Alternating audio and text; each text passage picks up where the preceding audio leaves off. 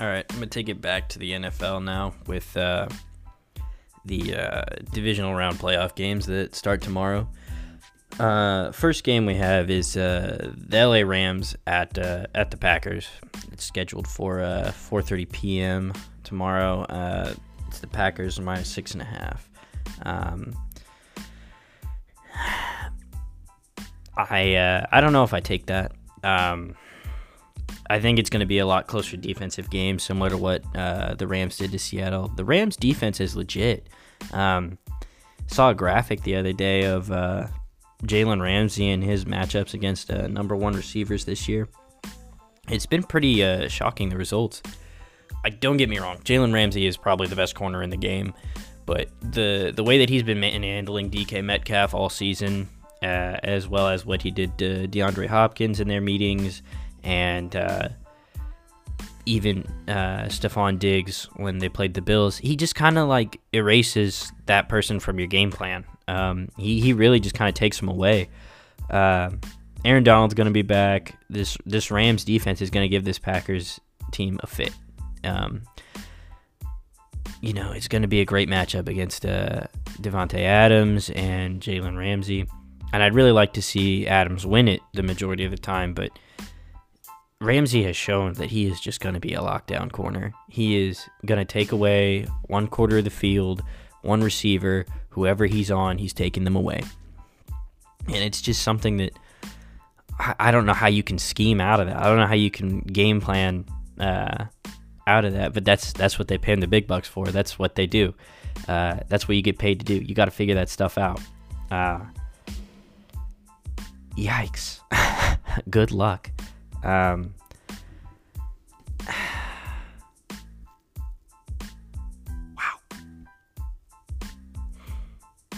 Kind of blanking on what else to say there. I mean, Aaron Rodgers is probably going to win MVP at this point.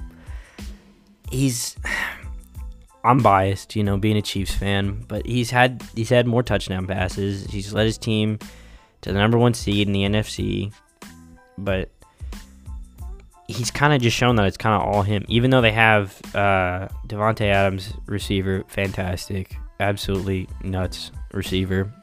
You have Aaron Jones, a running back, great. Reminds me a lot of I was going to say Jamal Charles, but he's a little bit stronger than Charles was. I guess it kind of reminds me some of like Arian Foster, kind of that whole like one cut back, and then he's off to the races. Not as lateral as Foster was, but he's just a solid running back. He's a good running back. Like, I don't know how you go away from it. The Rams still going to do the whole running back by committee thing. Even though it does kind of look like it's Akers' backfield now, but if he struggles, they're going to give Henderson and they're going to give Brown more carries. That's just what they do. It's very Kyle Shanahan of Sean McVay. Just whoever's got the hot hand, ride with them, do their thing. I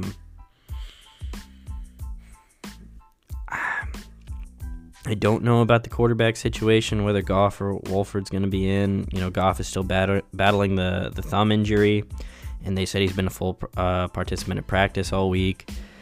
He's wearing gloves to try and, kind of stunt some of the blow that he gets from it. But, he came in that Seattle game. He was like 9 for 19, threw a touchdown. I mean, it's great that he could come in and help. And, they beat a division rival and, continue to go on through the playoffs. But the real story with the Rams is how far their defense can carry them. Being able to shut down one of my favorite offenses this year, and a lot of people's with the Seahawks. Early in the year it was let Russ cook. That was the whole story with the Seahawks. And now that they kind of got on this like skid here toward the end of the season, well, they played the Rams. That's why they started playing the Rams. And this defense down the line has been legit. They've been shutting out everyone. I'm going to call it the play-in game between the Rams and the Cardinals. Sorry. Shocking how low scoring that game was. Absolutely shocking. And the fact that the Rams won that with the backup quarterback who had never played a game in the NFL was astounding to me. The defense is legit. I think they'll give the Packers fits, but ultimately I could see the Packers still pulling this out. I don't want to call the upset because even though I kind of feel it in my gut, I can't bet against Aaron Rodgers at home. It's just something I can't do, even though, San Francisco last year. But it's not something I can do in good conscience. So I'll take the Packers. I don't love 6.5, the -6.5. I will say that it'll probably end up being like a 24-20 game, though. I see this being a very defensive-minded game. I see it being dependent on a late-game drive by Rodgers, in the sense that the Rams will go up probably by a score or two and kind of hold the lead for a bit, and then Rodgers will have to come back either in the third or fourth quarter and put his team up. I don't love Green Bay's defense, but they're just good enough that I think that they can get past the Rams.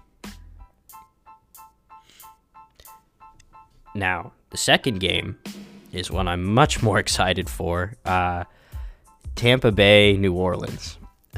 6 p.m., 6:40 on Sunday. Both games are on Fox. Saints -3.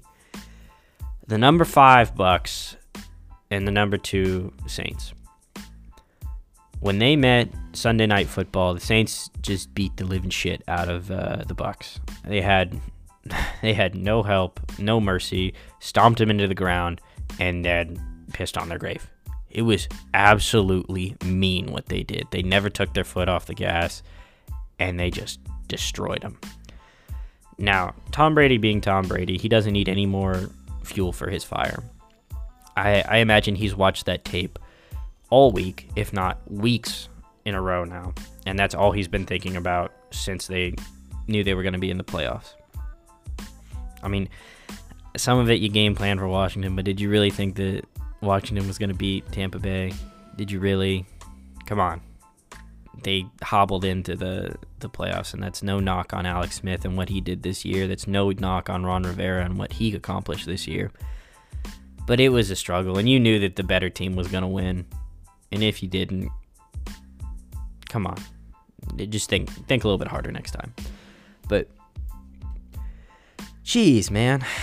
This game is going to be electric. I really hope that it's not a blowout. I really hope it's not a blowout again. The over/under is 52, and I'm all for that. I hope that it's nothing but fireworks from the get-go. The Bucks, they struggle on offense. So do the Saints, but when these two teams go at it, it's gonna be nuts. The Bucks are kind of figuring out the run game now that Ronald Jones is back there and he's healthy after the surgery on his hand. Not to say that Leonard Fournette wasn't good in his stead, but it adds another element of being dynamic for Tampa Bay. New Orleans is healthy with Drew Brees. Michael Thomas is healthy. It's gonna be tough. I think on paper Tampa Bay has the better team, but New Orleans defense is legit. Their defensive line is legit, and they dominated the Bucs last time with that defensive line. It was something that I didn't expect, and I think the rest of the league didn't expect.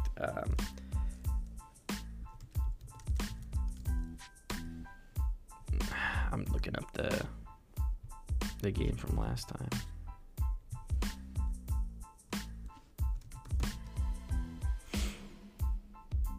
Anyway, the whole father time narrative with Drew Brees and Tom Brady is also fun. I hate that Drew Brees has shown his age faster than Tom Brady has. It's disappointing to me because I was a big fan of when they were all battling for the pass record, the passing touchdown record. I was a big fan and hoping that Drew Brees would continue to get it, that it would be Brees' record. I always felt like Brees has kind of been living in the shadow of the rest of the quarterbacks of this generation.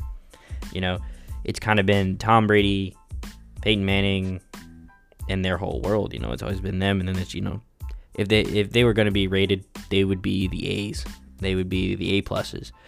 And then you have just below where I feel like Drew Brees is, he's just on that second tier. And it's not his fault.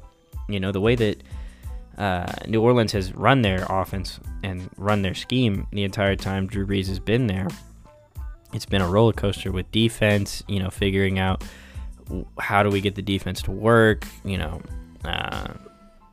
and then, you know, the whole skit where it was like, okay, we're just not even going to play defense, and we hope that Drew can outscore them himself, and we'll just put up 45 every game and hope that we win those shootouts. But so this stat line was 38-3 in the final when they met on November 8th. 38-3. First quarter 14-0. Second quarter 17-0. Third quarter no one scored. Fourth quarter 7-3. The Bucs didn't score until the fourth quarter. The fact that the Saints shut down Tom Brady and this Bucs offense to just 3 points and only coming in the fourth quarter was astounding to me. There's times that this defense just really just like can take over games, point in case being this game, and there's other times that it's just like head scratchers, you know, like losing to the Raiders. And I know the Chiefs lost to the Raiders too, but you know, some of these teams, some of these games that the Saints play, you don't really know what to expect. Like playing the Bears, they won 21-9. Another kind of defensively minded game, but Chicago kind of dictates that with how much defense they bring to the table.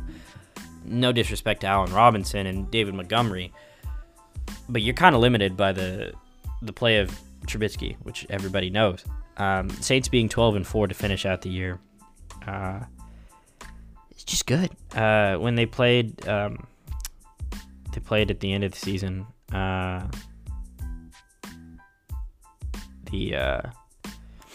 Sorry, I'm looking at this here. When they played the Bucs to start this season, it was relatively close, but you know, that was with no preseason. That was with just kind of with what you'd gone off of the offseason and bringing the same kind of guys in. Their losses on the season: lost to the Raiders by 10. That's a head scratcher. Lost to the Packers by 7. That's fine. You know, it's Aaron Rodgers. He's going to win the MVP this year. There's only so much that you could do. Now, losing at the Eagles, it's the Eagles. You know, they only lost by 3. But in these wins that New Orleans has, the dominance is clear. It's very pressing. Some of their best wins on the season, even some of their worst losses. So their best win on the season, I would say, was that 38-3 victory over the Bucs. Second win being 31-3 over the Broncos, just completely crushing them. 52-33 over the Vikings, crushing them again. And even in their losses, like the loss to the Chiefs, 32-29, close loss. Eagles, 24-21, loss, close.